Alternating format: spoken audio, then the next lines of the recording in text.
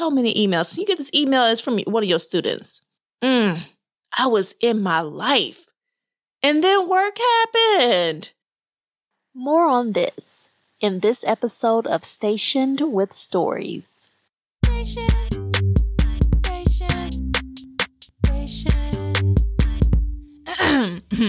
Station with Stories. That's it. All right. You are listening to Stationed with Stories. I am your host, Kelicia Hollis Jessie. And before we get started, let me just say that these are my thoughts. And they do not represent or reflect the positions, opinions, or views of the U.S. Armed Forces in any way. All right, now that we got that out of the way, hi peeps. Really excited, y'all. We are moving into the fall season. Now, depending on where you are, it may be scorching hot right now, but I would say that fall is around the corner. I am looking forward to it. It is my favorite season. I love autumn. Love it, love it. And also, happy Labor Day for those who are listening on Labor Day or Labor Day weekend or Labor Day week. And if you're not, hey, happy Labor Day anyway. So let's just jump right into it, y'all. I was so proud of myself this past week. I finished 2 books. I'm just going to talk about one of them today. I'll tell you all about the other one next week. But I finished a book I have been working on for months. Yes, you heard it right. Months. I have finally finished with this book, and let me tell you, it was epic. I just finished The Count of Monte Cristo by Alexandre Dumas, right? And he was a French writer. This book was published in 1844. Considered a classic for many people on many lists. I would say a European classic. It was 52 hours. I think it was 52, 53 hours listening to it on audiobook. In terms of the book, though, and listening to it, it was read by Bill Homewood, and I would say that it was brought to life through his version. And so, kudos to him, because of course it's Alexandre Dumas's book, but he really brought it to life in the audio form. So anyway, read it. Took months, and y'all, it took months because I would really listen to it only when I was cooking in the kitchen, when I remembered to turn it on, or if I was traveling for a short distance and I just turned it on in my ear or working out or something like that. And so I wouldn't dedicate a lot of time to it, and definitely not every day, but I finally finished it, y'all, and my 3 words for this book: slow burn, ironic, ludicrous. Y'all, for many people, they've read this book or they've seen a dramatic interpretation of it. But if you have not, like I hadn't, I don't think I'd ever even picked up a synopsis of the book. And so I came to it because one of my husband's shipmates, she had it. We had a dinner party and she had it on her shelf, and it was a huge tome. And I said, well, what you like this book? And she had a lot of European classics on her bookshelf. And she said, yes, it's one of my favorites. I really like that one. And she was showing me some other ones. And I took that as a challenge, y'all. You know what? There are a lot of good memes, Michael Jordan memes. And I took that personally. I thought, she said it's a classic that is one of the top of her list. I'm going to read it. And so that's what I did, y'all. So I set about reading this book. Or listening to, I should say. And it was a slow burn. It was, it's epic. Like I said, 52 hours for an audiobook is unheard of. It's multiple chapters. I think it was up to close to 120 chapters, somewhere around there. Slow burn. And what's amazing is that you imagine that the hero is going to win in the end. But getting to that point, y'all, there's so much thought by the principal character on how to exact revenge. It's a slow burn. And I was there the whole time. I was there the whole time. It was riveting.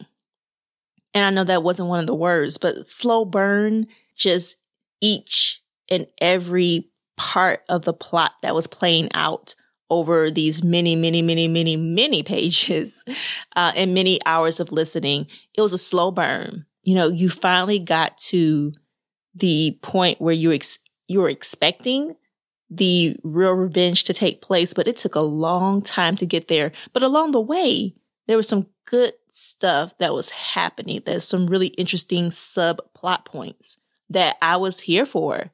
Yeah, I really enjoyed that piece. Second word, ironic. Lots of dramatic irony. And this is where I'll get to ludicrous in a second. This is where I would just be so tickled. Hilarious. Oh my gosh, because there were so many places where the audience, us, the reader, understood exactly what was going on, but the characters did not. And it created an atmosphere, just a reading atmosphere of dramatic irony that led to ludicrous, like funny moments. And I really enjoyed that. The dramatic irony was high. The main protagonist, he really had an elaborate plan that he exacted. It was just amazing. The people who met him in his different aliases those moments were hilarious and very, very much full of dramatic irony, right? He had many aliases to exact revenge. And that was part of the genius of, our main protagonist and the book itself. Okay. Third word, ludicrous. I've already mentioned it. I wanted to say funny, but that wasn't quite right. I wanted to say hilarious, still not quite right for this book. It's ludicrous. It is ludicrous. That is what I experienced. Just so much heightened tension, so many plots and subplots, so much hilarity in the way that dramatic irony was deployed here that it was just ludicrous. There are moments where I laughed aloud and it wasn't meant to be funny per se, but the way it was written just made it so funny. And I was in a writing workshop, you all, for those who have been with me for a while, you know that I'm a writer. And one of the things that was interesting, someone told me, or I read somewhere, is that if you want to create convincing comedy, write it as if everybody thinks they're in a tragedy. And it will be very comedic. And I think in the opposite direction in this book, they are all thinking that they are in the best of times. Some of them are. Some of the characters that this protagonist is exacting revenge on, they're thinking they're living the best times, that they are getting over on people. And as the reader that they have no clue. And so it almost works in the opposite direction in this particular book. But I just thought it was ludicrous. It was just so dramatic, so like funny in tragic ways and dramatic, ironic ways. And the slow burn. It took so much elaborate planning to exact the revenge, but Dantes, he does it. That's our main character. He really does it. He exacts the revenge in such an elaborate way. And so, yeah, I really did enjoy it. I really did enjoy it. And like I said, it took a long time to get to the very end of the book, but I'm so glad that I finally got to it because it was worth it. It was worth it. So that, once again, is The Count of Monte Cristo. It is written by Alexandre Dumas, French writer, published in 1844. You can read it in many different forms, many different languages. It's one of those books. But I listened to it on Audible, and it was an audio version that I really enjoyed, read by Bill Homewood. Dantes, the protagonist. It was fantastic. I enjoyed it. And there were some other parts. I'll say this really quickly. It is a book of its time. Okay, so we're talking about 1844, right? So 19th century French, and there's some other places they travel to, but France, right? There are some parts that, for me, I said, oh, that's a little problematic. There were slaves in the book, people who were not in chattel slavery, so that's different. But there was that, right? There was this people holding themselves out in bondage for shelter and food and being taken care of. So that part, there are parts that kind of rubbed me, and I thought, sounds like the times, the way that certain social customs were carried out and that sort of thing. But anyway, it was a fantastic book. I really enjoyed it. Thought it was epic. And pick it up if you so choose. All right, moving on to the topic of the day. Y'all, so you know how people like to talk about work-life balance? I think it's a farce. It really is a work-life balance. It is something that people like to talk about and want to attain and they always trying to get some work-life balance. It's about work-life balance. Oh yes, I'm just trying to have a good work-life balance. No, I don't. Have you met people who said, I have perfect work-life balance? It's just, if you're working, it's hard to balance, what's happening at home with what's happening at work for certain careers. And particularly being a military spouse, man, I think it's really interesting. We talk a lot about how busy our spouses are. And so male spouses, you know that. And if you're male curious, if you don't have any knowledge about this world, I would say that it is a community that is very, very interested in talking about how busy our spouses are and trying to be respectful or cognizant at the very least of how stressful this particular career is. And it's true. And there are a lot of different careers in the military. Definitely some that are not as stressful, I can imagine. Definitely some that are not combative. There are plenty of careers in the military. So it's not just those who are on the front lines if something happens in global relations and we need to deploy troops. No, not everybody in the military obviously is doing that work. But I would say, at least in the community that I'm in, there's a lot of conversation about just how busy and stressful. And we're in Japan. Once again, that's 7th Fleet. And 7th Fleet is a forward deployed fleet. This is Navy. And so that just means that they are gone a lot. They're expected to be gone much more than a lot of other, at least in the Navy, a lot of other fleets would be, just because of where we are in the world and the type of relationships that the U.S. wants to maintain with allies and that kind of thing. And just being cognizant of who are not our allies, right, in this region. So there's a particular psychology thought process behind it that is way above anything that would be considered my pay grade. But, right, the understanding, the experience on the ground for families is that they are gone and they are doing their job and it is stressful and they live at work when they are on the ship. For those who have Navy spouses, or if you have a spouse who's deployed, they live at work, y'all. And I can't imagine that there is any type of balance. I can't imagine. So we talk a lot in the male spouse community about this, right? And so, it got me to thinking, there's always, there's a moment where they're on duty, they're on watch, and they have to do their job. But they have to also relax too. They're not on watch the whole time, even if they're on a ship or even if they're out in the field, right? They have a particular system that they follow. But it can always be work. Our downtimes can always be work. And I'll tell you a little bit about my background. I actually used to live at work too. Now, it wasn't a military, but y'all, let me tell you, work-life balance. I worked at a boarding school. Loved it. Let me just say that first. I really enjoyed my job and I really enjoyed the people that I worked with. in terms of the culture around working, it was quite work heavy when our kids were there. It's college preparatory schools, just so that's clear. It was a college preparatory school. Kids wanted to be there. It was high school, and the kids came from all over the world.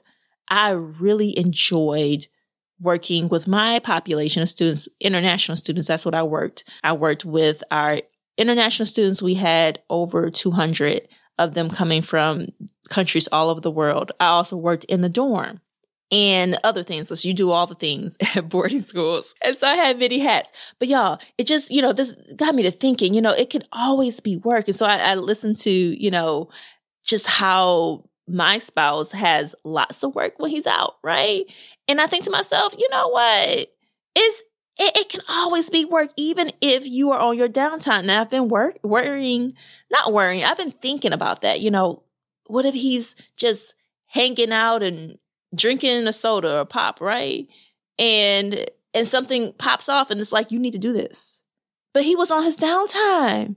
But there's no work-life balance in some careers. And so it's just like, it could be work. It can be work. And I just thought about my experience before becoming a mil spouse and coming into this military life. Y'all, I have some experience. I have some experience in this. Y'all, I would be at the school, and it was a big school now. 200 international students. So you can imagine how big the student body was, over 1,100 kids. And so I could be, painting my nails. Painting my nails. And what, y'all don't paint your nails? Y'all go get your nails done, right? But see me, so I would get my nails done sometimes. But maybe I just paint my nails, paint my toes, I'm off. I am not in the classroom. I was also a teacher. I taught Spanish. And that was, I love that as well. And my department was fantastic, right? I had so many hats, but there were times that I was supposed to have downtime, right? You go back, you paint your nails, and a kid gets sick. Kid got sick. And what happened? It could be work, right? That might mean you need to get on up and check on the kid. If they're really, really sick, you might have to transport them to the infirmary or the hospital. Like, we had kids that sometimes it exceeded what we could do in-house on campus, and they had to go to the hospital. And what? You are the parent, right? And local parentis, we used to say. And that means that when the parent is not there, you are operating as such. Painting your nails on your downtime, your life. And then work comes in, work-life imbalance. Y'all, too, I was thinking about, I love to jog. Beautiful campus north of Boston, right? So beautiful campus in Massachusetts. Go for a little jog, right? You're going for a jog, doing your thing. You're like, I am not in the classroom teaching. I am not in the dorm watching the kids right now. I am not doing all the other things I do here. It's life. Come through life. And then you see a kid sneaking around in a place that they should not be. Could be work, huh? You thought you were in your life period of it, and it has just become work, because now you have to figure out to whom this kid belongs. Like, where do you live, child? Which dorm are you in? Who is your advisor, or who is your house counselor first? Like, where is this person? Let me locate them, because you are not supposed to be here. What are you doing? I mean, listen, you were in life, and then it became work. And I was also thinking, you could be cooking dinner. And I love to cook, y'all. Love to cook. Cooking dinner. And you were like, I had office hours today. The students had questions. I answered them. Fantastic. I'm going to go home and live my life. And many of us lived in dormitories. I fortunately had an apartment on campus. It was on campus, but there's a little bit more separation for me in those years there, right? So I go back home on campus, my little walk, 8 minutes between my office and where I lived, and cook. And then you get these emails. Y'all, emails have taken over. Have they not? So many emails. So you get this email that's from one of your students. I was in my life. And then work happened. And you have to answer the children. At least that was a culture for us. We didn't just leave them hanging. We answered their questions. They have homework questions. Even though office hours just happened earlier today. And this child didn't come to office hours, but now we have questions in the evening time when I'm trying to cook my meal. I'm trying to have my little falafel balls. Those take time to get together. Let me just have my little falafel sandwich with my pita bread and my tomatoes. Yes, but no. Life became work. And so, y'all, I just think about that. That is in honor, right, of Labor Day, and thinking about labor and thinking about just how I think as a society, we really emphasize lots of work. Just as a society, just outside of anything else, right? But particularly because of military community, right? Military anywhere, I would imagine, it's the duty. It is the duty to serve. And when they are living life, sometimes, especially when they're out and in the environment where they actually live and work in the same place, oh, y'all, I can only imagine how often life could also be work. All right, then. So let us move on to the last section of the podcast, y'all. Let me go ahead and slide into this poem. Quite short. And I need to give you a backstory. So in my past life, it's the same life, right? But I'm in a different chapter of this life. And so in a previous chapter of my life, I lived in China.